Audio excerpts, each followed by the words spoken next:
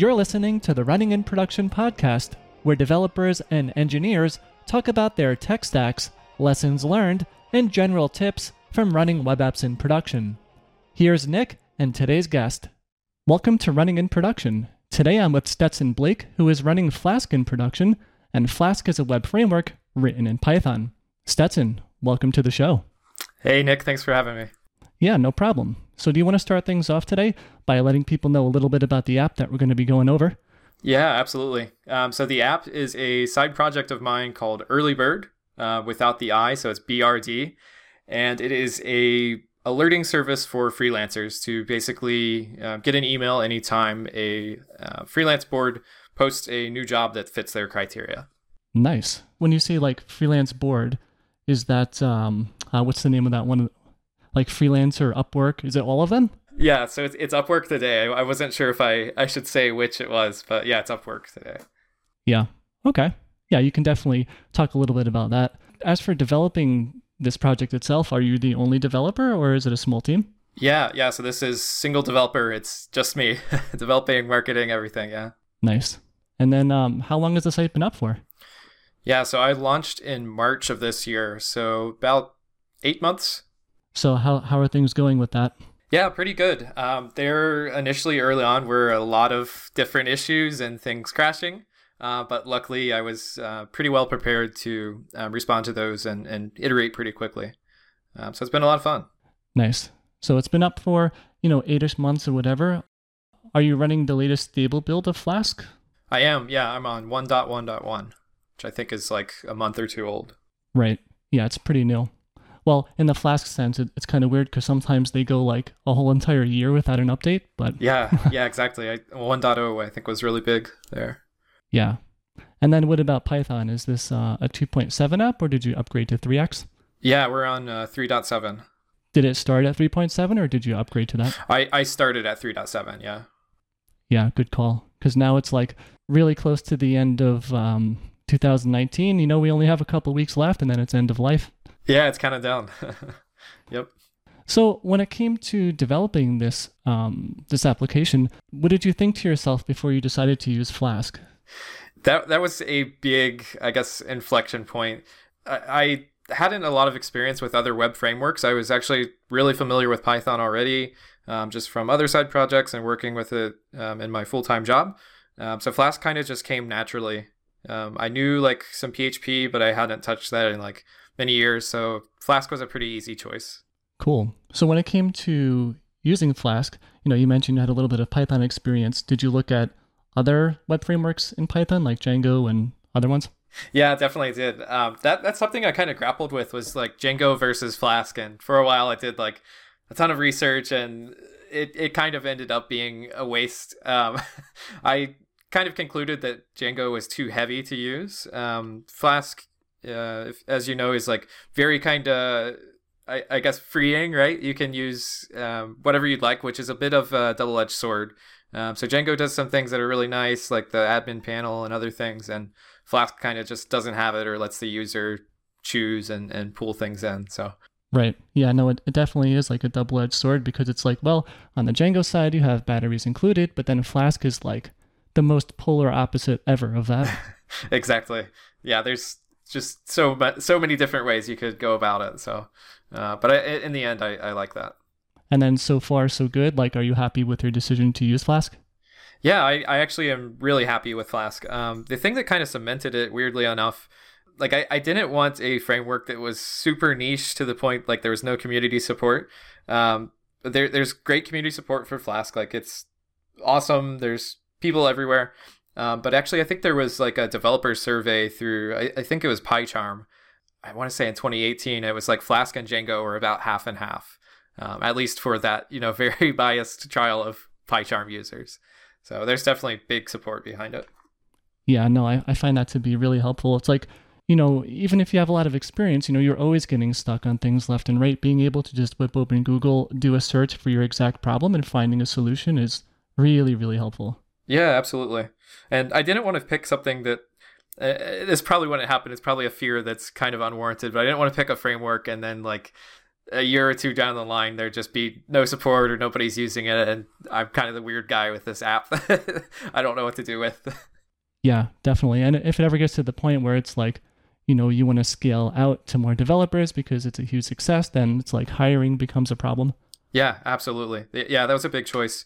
That was something I had thought about as well, like that I was really considering PHP for, is that there's just developers everywhere. Like everybody knows PHP, so it seems that it'd be pretty easy to hire, but I'm not certain on that assumption. Now, I guess the money question is like, it seems like you're very happy with Flask, but just for clarity here, if you were to rewrite this app today from scratch, would you still use it? Yeah, definitely. I think I would. A good kind of trend that I've noticed, or what I've started to get into, is actually using something like Vue.js on the front end, and then using Flask just for kind of back end and business logic. And that kind of, I think I'd be okay with that because I really like writing Python code. So I think implementing you keep that kind of core functionality. I don't think it changes too much, and I think you gain a good bit. So when it comes to backend, is the application as of right now, is it rendered using like server render templates with a little bit of JavaScript, or is it an API based backend with something like React on the front end? Sure, yeah. There is no JavaScript today. It's all Flask rendered with Jinja 2. So, yeah. Right. Do you want to give the TLDR and what Jinja 2 is for listeners? Yeah, sure. So Jinja 2 is a templating kind of engine that lets you, basically, if you had an HTML document, you could use certain, I guess you'd call them maybe operators, and kind of pop in variables from your Flask application. It's really powerful because it also has like logic, right? So you can say, for all jobs in the user's table, return like this HTML element, and it'll just pop everything out. So Jinja 2 is awesome. Yeah, no, I'm a big fan. And that's also the default template language for Flask as well. Yeah, absolutely. So when it came to that decision to use server-side templates, like did you Google for like server-side templates versus API backend and all that stuff? Yeah, I think what's important for me in my decision process is I was kind of a noob coming to a lot of this. So I really kind of used what was built into Flask. In this case, it was Jinja 2. So I didn't really know to Google other things and like make those more higher level decisions. Kind of just rolled with it. I think that's a good idea. It's like at some point you just have to pull the trigger and just code your app. Otherwise, you're going to be stuck in like research hell. Yeah, exactly. So are there any like special like components of your application that requires like, like real-time notifications or offline support or anything like that? Yeah, so being a alerting service, we definitely send today email alerts to users. Okay. So yeah. No, go ahead. Sorry. Oh, no, I can go into that a little more. The way that's kind of architected today, actually really recent. So it used to be where I was just sending like a post request to Mailgun, and that's kind of a blocking function, right? And I actually just recently moved to Celery to do that kind of alerting process. Nice. Yeah, that makes sense because it's like you go off and you contact Mailgun and it's like, well, you're waiting for 2 or 3 seconds now. And suddenly if 10 people are doing that, it's like, uh-oh, your web server is blocked. Yep, exactly. So was that the first time you've ever worked with Celery for this project? So I actually worked with Celery on a previous job, but never like really deep. I kind of had just heard of it and it's like, what's this like message queuing thing? What's this all about? And it started to make more and more sense as I guess got more deeper into that development process. So you mentioned sending out email notifications. If people sign up to your service, do you also send like notifications to them throughout your app or no? Yeah, so most of the interaction through my app is just via email. Users can kind of set their feed and go. They don't really need to log in, which I'm realizing might be a mistake. But yeah, it's mostly just emails sent after the fact. If they want to tweak some things or tweak settings, they might log in and adjust those. It's interesting to hear that you think that might be a mistake, but like when you said that, the first thing I thought was like, whoa, that's kind of cool because it's like you're leveraging email to do most of the dirty work. And it's like your app just becomes like an email sending app instead of creating all these crazy things like notification systems and a million options. Yeah, I guess it could go either way. I think the marketer in me says like, oh, well, maybe the user should have to log in, but that could be kind of an anti-pattern. Right. Like I definitely don't want to give like unsolicited advice about your app, but like if I were using that, I know like getting emailed seems like the logical choice for that type of app. Yeah, absolutely. It's interesting. I've gotten some good like feedback on that, where some users like myself, I if I get an email from a service, that's pretty often because my service can email you. It might be every couple minutes if there's a lot of like jobs coming in. Typically, I'd like go into Gmail, create a filter, and then like add it. But some people like don't think of that, so that was completely like this thing's spamming me. What can I do? And I think in this case, the solution would probably be just for me to add some kind of like just inform them that they can create a filter within Gmail. At the bottom, like seeing too much. Here's how to create a filter. Celery might have some feature to do some form of rate limiting around that. So like instead of the user getting like 17 emails in like an 8-second time span, you can kind of just like roll those up for like only email them up to every 2 hours or something like that. Oh, sure. Yeah, I hadn't checked that out, but that could be useful. What's kind of nice, or I guess a piece of this is that users typically do want to receive the alerts because that means they're earlier to apply to the work. Oh, yeah, that's a great point. Well, that's like the whole point of the service. Yeah. Get there before your competition replies. Precisely. So is your application, is it a monolithic application or did you break that up into microservices? Sure, I'd say it's more monolithic, although I'm using containers, which doesn't mean I'm in a microservices architecture, but I'd say, yeah, it's more monolithic. I'm not at like any kind of crazy scale that I'd get too much value from it. Right. And when you say crazy scale, are you talking about all forms of scale, like the developer side where it's just you programming it, and also like the loading scale as well? Yeah, absolutely. Both of those. But I think the former largely, I think you take on, from what I've read, more administrative kind of burden in managing all of that and monitoring, which today I don't really want to do. Yeah. I mean, honestly, just like deploying and monitoring one service is hard enough. So you definitely don't want to amplify that until you have to. Absolutely. Okay, so what web server are you using for Flask? Before I was using the built-in like just app.run server, and recently switched to Green Unicorn with like 4 workers. So I'm not in any kind of scale right now that I need that, but it's works really well, and I think it's good to have. Yeah. So then on the server itself, you're running Gunicorn as the app server. You're running Celery as well. What about your database? Sure. Yeah. So again, everything is a Docker container. So my front end is Flask in a container. My back end or database is actually Postgres running within a container. And so those two containers just kind of talk to each other. And then I also have again, this is why I was hesitant to say I was not microservices, but I have like a worker container that scrapes new jobs and then does the alerting process as well, that talks to Postgres. Okay. And that worker container, that's all running inside of Celery. So the worker container is actually a Python script, but I'm using Celery for workers to do certain kind of like administrative things. So for instance, I have like a column that tracks how many alerts have been sent that day.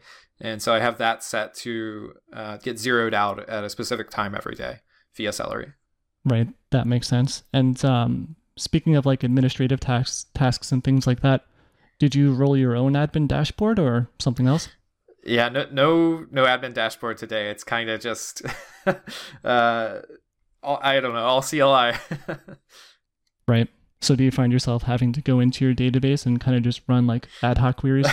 Yeah, exactly. So I've got like, I forget the name of the app, but it lets me connect to Postgres, and then I'll kind of delete things or run queries. So it's really kind of archaic in that sense. But an admin dashboard should probably be on my list. I should probably do that soon. Right. Well, when you say that app to connect to Postgres, through the command line or some type of GUI app? Yeah, so it's a GUI app. What is the name? I think it's Table Plus, I want to say. Okay. Yeah, that's exactly what it is. It's got like it's an orange elephant. Interesting. Yeah, I haven't heard of that one, but there's like PG Admin and dbeaver. Yeah, there's a couple of them. They're all pretty useful tools just when you have to connect. Yep, exactly. Yep. That's a pretty interesting thing because it's like sometimes, you can end up going pretty far without having to even have your own admin dashboard. Yeah, there'll probably be, either for this app or something else I launch in the future, a point where I like look back and think of how disgusting it was. And probably do things like the proper way. But a lot of, how I've kind of iterated is just getting by until I hit some kind of constraint and then build that thing.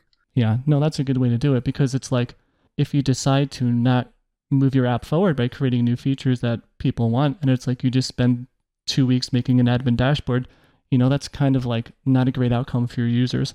Yeah, absolutely. Again, I think it just depends on, scale. As a single developer, I think for me, it works out really well that way. And I don't always have, a lot of time to dedicate. So going back to like the rest of your tech stack, when it comes to Celery, so you can choose a couple of different backends for that. Do you know which one you're using? Yeah, I'm using Redis today, which again just runs as its own container. Right. So we've talked about quite a few containers here. It's like you got the web app, you have your administrative thing, you have the Celery worker, Redis, and Postgres. And you also mentioned Docker. So are all of these containers composed with Docker Compose? Yes, that was a pretty recent change, actually about a month ago or so. It used to be independent containers, and like I would launch each container. I just had the saved in my Git repo the command that I needed to mount, have my volumes mounted and everything. And I recently moved to Docker Compose, so now it's all super simple. Just Docker Compose up, and I'm good. Oh wow! So even in development, you were running the containers manually? Yeah, it was a little MacGyvered. If I wanted a new feature, I'd just connect to my database, and I'd have my front end running locally, and then connect to my database in AWS, and pray things don't go badly. Right. So when it comes to some other bits of your tech stack, when you actually run this application in production, are you just exposing the internet straight to gUnicorn, or do you have Nginx in front of it, or something else? Yeah, it's straight to gUnicorn today. So I'm running in AWS, which I have some experience with from work. So I just use security groups and expose my port. And that's actually, so my domain is forwarding through Cloudflare and hitting port 80. And then doing SSL through Cloudflare as well. Yeah, I was just going to ask you, what's up with SSL? Cloudflare it is. Exactly. I love Cloudflare. Yeah, it's very nice. But for the app itself, do you have also like a load balancer in front of that, or no? Right, no load balancer today. I experimented early on using Nginx, but ultimately just decided I didn't want to do that yet. Well, speaking of AWS, what made you go with them in the first place? Yeah, so I had just used AWS through work, working as an SRE in the past, and was really familiar with the platform. I love AWS. I'm a little bit of a fanboy. I don't think my app needs to run on AWS. I have a pretty simple setup today, but I actually have kind of drifted away from this, but I was deploying through Terraform, which is way too hardcore for this single app. But I've got my provider file. I'm looking right now on EC2 .tf and security groups defined in there, and all infrastructure as code. So, but I could easily run on DigitalOcean or Linode or one of those. Do you happen to know what type of instance type that you're using? Yeah, I believe I'm on a T2 Nano, which is pretty small. I think it's a gig of RAM and 1 vCPU. Right. Yeah, if everything runs on there and it all fits and it all runs well, hey, sounds good to me. That's right. T2 Micro, excuse me. I'm looking at my notes. Okay. Yeah, so there's a pretty big difference, right, between a Nano and a Micro, I think. Yeah, I believe the Nano is $5 a month and the Micro is 10. I might be incorrect, but I think the one I'm running, the Micro, is a gig of RAM, and then the Nano is 512 meg. Right. Sounds right. So when it comes to that instance, what OS are you running on it? Yeah, it's Ubuntu 18.04. Okay. Yeah, that seems to be a quite popular one. A lot of people run that, myself included. Yeah, I really love Ubuntu. I've got another VPS hanging out that's on CentOS that I kind of just moved away from using CentOS. So Ubuntu is everywhere, pretty easy to use. A lot of people kind of, I don't know, hate on it, but but I think it works really well. Yeah. Yeah, typically I either use the latest LTS from Ubuntu or the latest stable of Debian. I sometimes alternate between the two. Cool. Yeah, I'm not doing any crazy kernel tuning or things that I'd get better performance out of using something else. So speaking of performance and stuff like that, have you done any monitoring on your application to see how much memory it uses when it runs and stuff like that? Today I'm not doing much monitoring. I recently set up Prometheus and Grafana. So I have an idea, but I'm not today alerting on that. Mostly just up-down alerts. Okay. Do you want to go into a little bit more details about your Prometheus setup with Grafana? Yeah, I would love to. So if you're not familiar with Prometheus, it's basically a poll-based monitoring / time series database system. So on my EC2, I actually run, it's like a single binary that's called Node Exporter. And that exposes a HTTP endpoint that generates metrics for everything. So you'll have a line that's like your network bytes in, network bytes out, and there's like 1,000 different lines of metrics that you can pull in. And then Prometheus, I actually have running locally in like a home lab.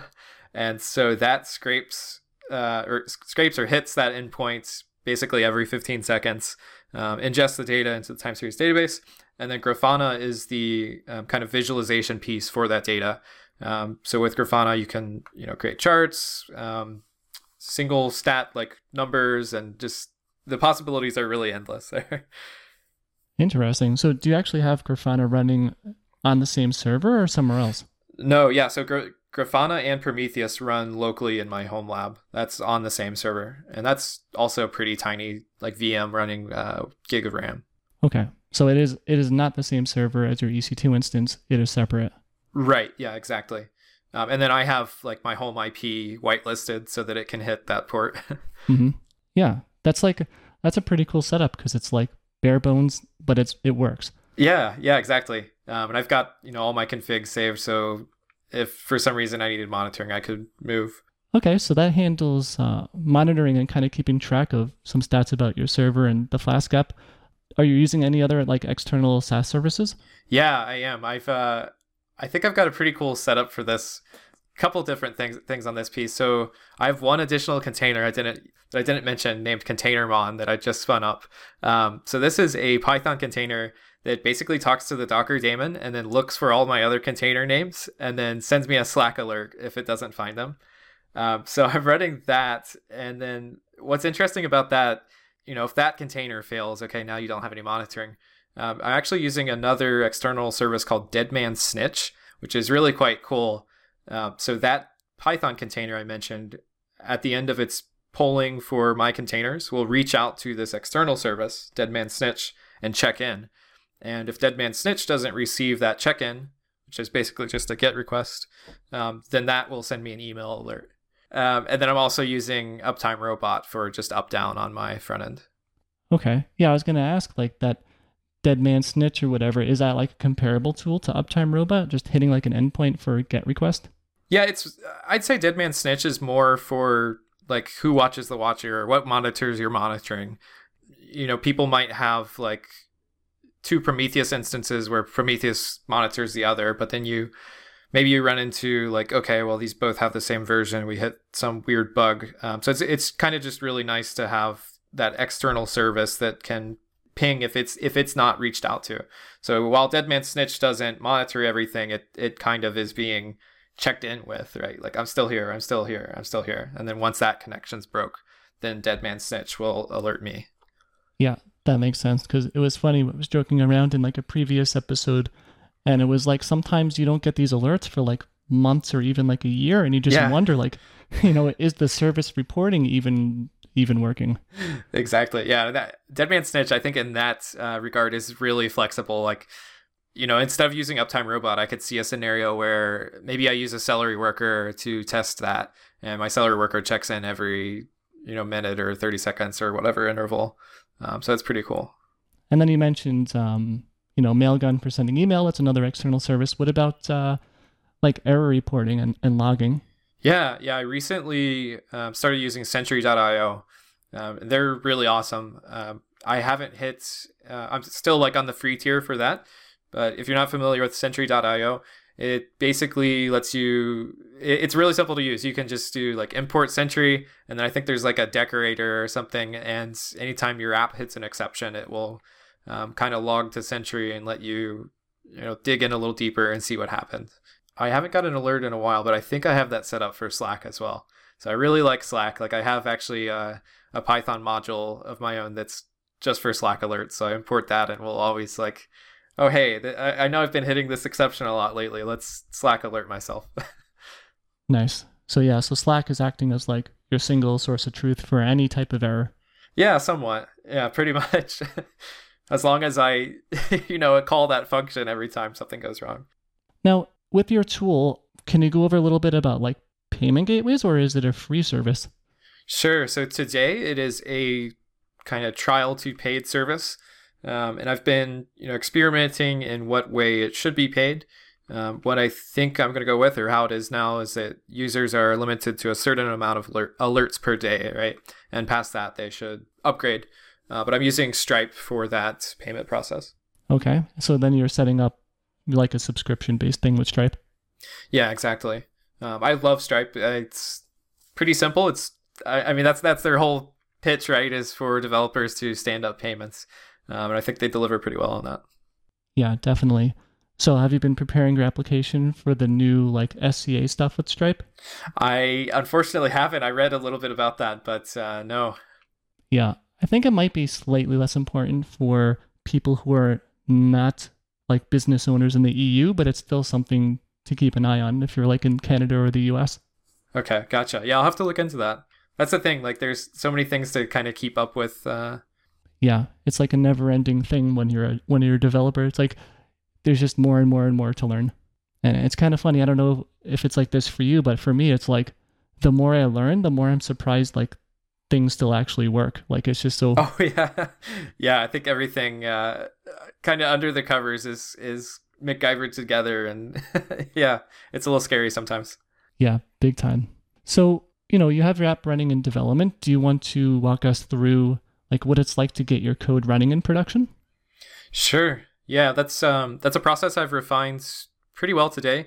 But generally, so if I'm developing a new feature, or adding something, or fixing a bug, I'll spin up my front end within a Docker container and either point that to local Postgres, or I used to point to the prod Postgres, test out the feature, make sure it works, and then I'll do a git push. So this is the piece I set up, is just a bare git repo, where once I push to my remote, which is my EC2, that will get a git hook, and it runs, I think it's a post-receive is like the script. New code is received, server sees that, it moves my code into the prod directory, does a Docker compose build, does a Docker compose down, and then a Docker compose up, which is a lot better than what I used to do. Unfortunately, no like crazy amounts of testing today, but maybe in the future. So you're pushing straight to the server using that post receive hook, but then you're also building the image on the server as well. Yep, exactly. Which maybe I shouldn't, but it's worked good so far.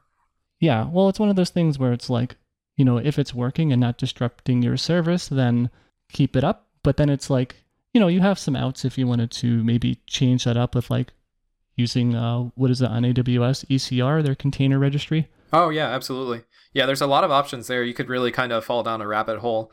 There's ECR, and then, of course, like code pipeline and code build. So it could get, really pretty intense. But I found it's pretty simple today. That whole process probably takes like 5 minutes. Right. And then in between the down and up, I guess there is a little bit of downtime. Yeah, probably, 2 to 3 minutes. But I found I'm not at the scale that it matters just yet. So I might do it, late one night. Try not to push new changes like during US business hours. But aside from that, I just take the downtime hit because I'm not Google. Right. That's interesting though. So if you do like a build down up, the downtime aspect is between the down and the up. It takes 2 minutes for your application to spin up. Like if you do a compose up. Yeah, it doesn't. So maybe that's not quite accurate. Yeah, that was just kind of my estimate. It's probably less. Yeah, because I have a couple of Flask apps, and it's like if you do a down up, then it usually is about maybe like 5 or 6 seconds. But there's tricks you can do to even bring that down. I'd say I'm under a minute, but over 5 to 6 seconds. Okay. But whole process of building everything is probably 5 to 6. So. Yeah, well, building definitely takes time, especially if it's like if you made like a change to your requirements, that text file. Yep, exactly. Previously, you said before that you kind of don't go test crazy. Do you have any automated tests that you run locally before you get pushed to code or no? Today, not really. I'll do linting with Black, but no kind of unit testing or anything yet. Right. Is that just because, you're like racist against tests, or? No, not exactly. Yeah, I don't know. I guess kind of new to unit testing, so I haven't written a lot of tests. So I guess just a little bit of unfamiliarity, and they take a lot of time too. Yeah, they really do. But, it's one of those trade-offs. It's like the extra time up front to hopefully let you change your code a little bit faster later. Yeah, absolutely. I think eventually I will, because I have ran into issues, and I think really it's an iterative process. So if I could write tests that catch like, most of those errors that I run into often, I think that would be really helpful.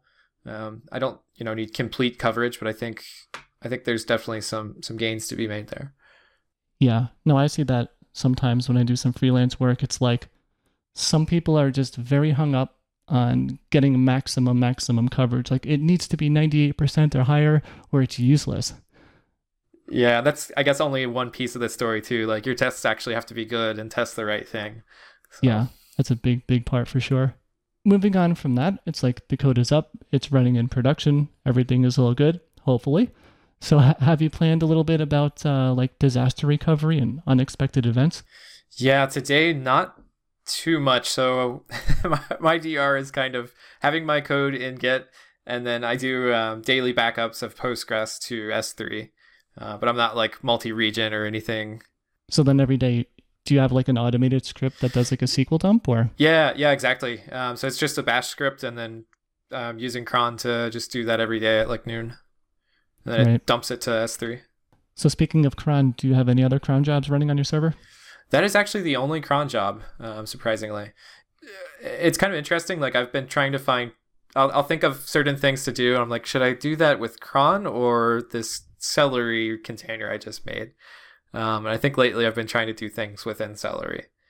Yeah, that's what I do too. Like if it's like an app specific thing, like, go through all like credit card expiration dates and see if they're about to expire. Like I'll always reach for Celery to do that on a periodic task. Yeah, I think that's really quite useful.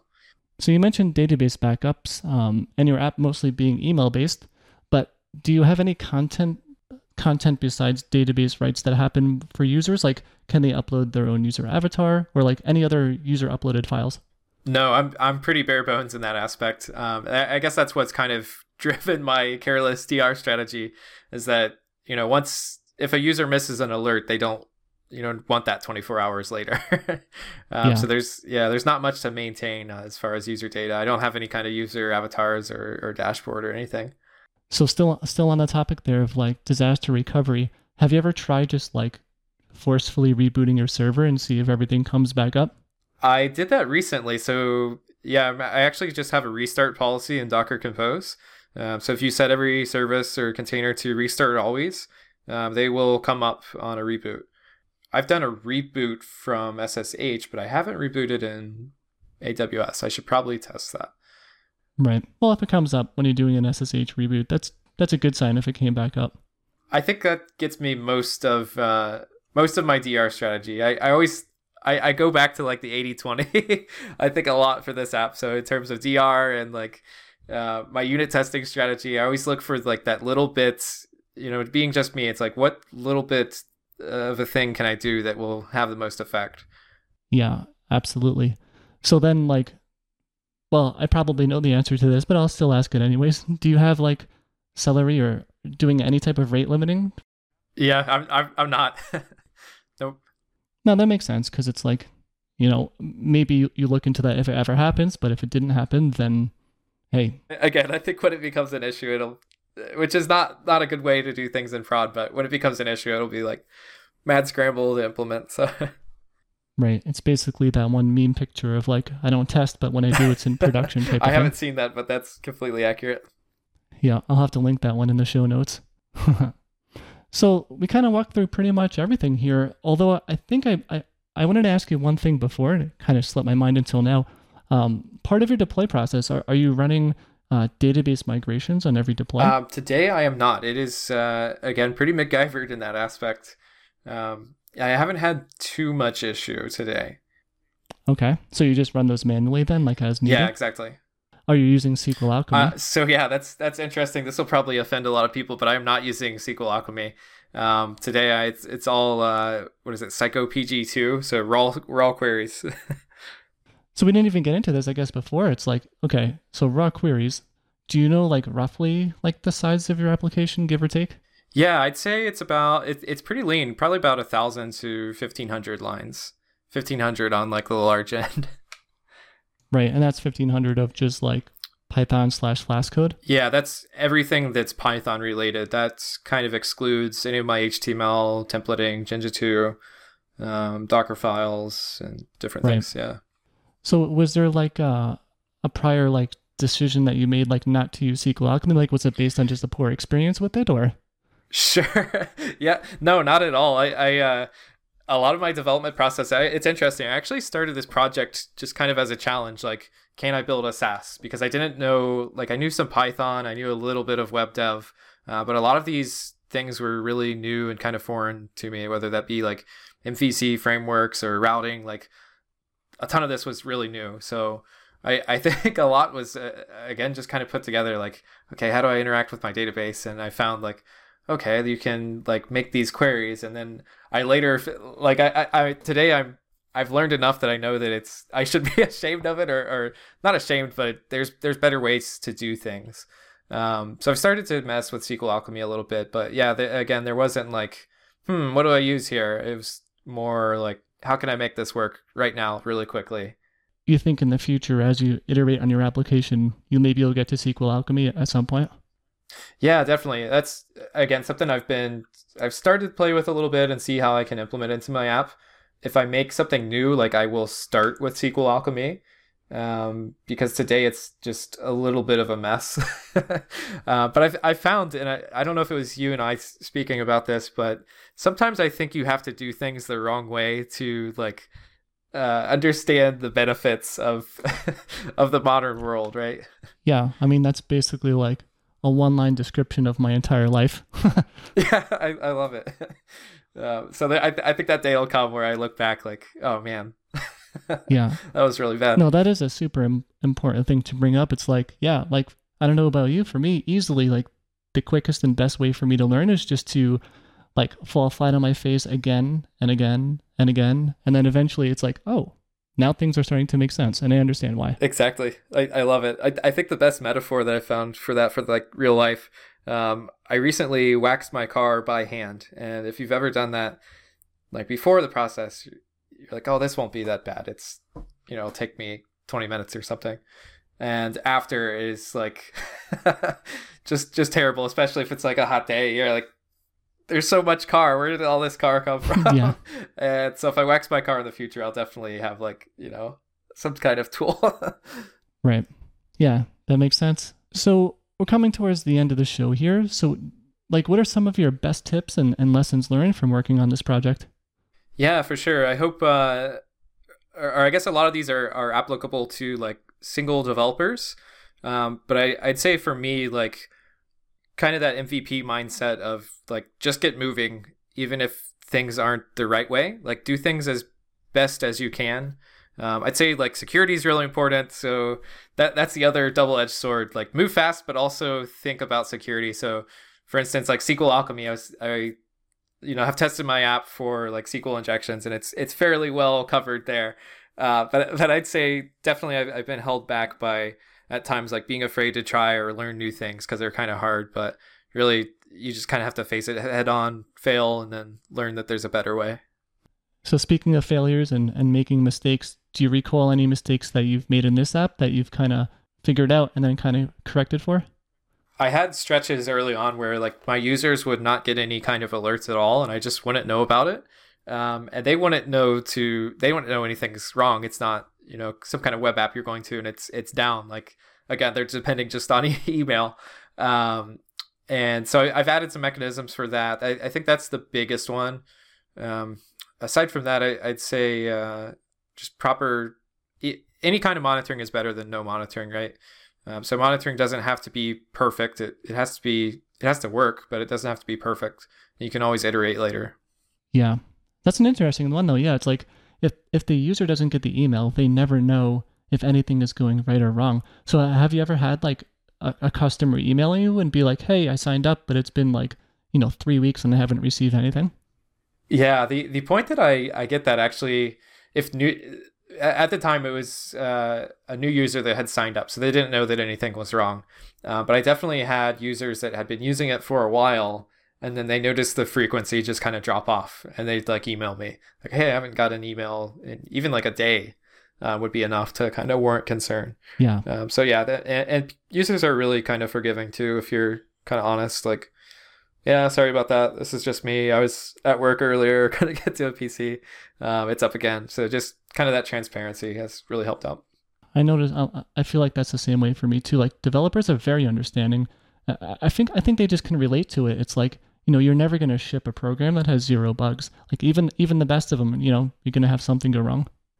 Absolutely. And developers even more so, I think, are oftentimes, or maybe I'm just speaking for myself, but like excited to find and hunt bugs and alert somebody. Yeah. So sometimes like I almost have like a problem with that. Like if I sign up to some, software as a service or whatever, I'll just naturally use it. And then I'll run into something where it's like, this button doesn't work, or like, I'll just find like some really like disgusting like inefficiency, like this page took like 8 seconds to load, or like I had to do 12 clicks to do this one thing. So I'll just write like a very kind email to the people who make it, and oftentimes like they're super cool about it. They're like, yo, thanks a lot for the report. Sometimes they'll even give you like months of free service because of that feedback. Oh, absolutely. Yeah, I find myself doing kind of the same thing. I signed up for some kind of forum or something recently, and like the founder added me on LinkedIn and said like, hey, how's it going?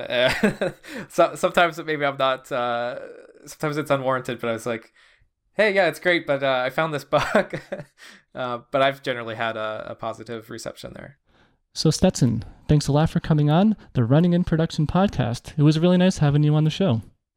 Absolutely. Thank you, Nick. So before we wrap this up, do you want to share any links to your site, like GitHub profile, Twitter account, stuff like that? Yeah, sure. If you want to check out the app, it is earlybird.io, bird spelled BRD in typical startup fashion. And then I'm on Twitter as Stets_10. Cool. So that's STETS_10. Sounds good. Thanks again, Stetson. Awesome. Thank you so much, Nick. And on that note, to everyone listening, thanks for tuning in, and I'll see you in the next one. You've been listening to the Running in Production podcast.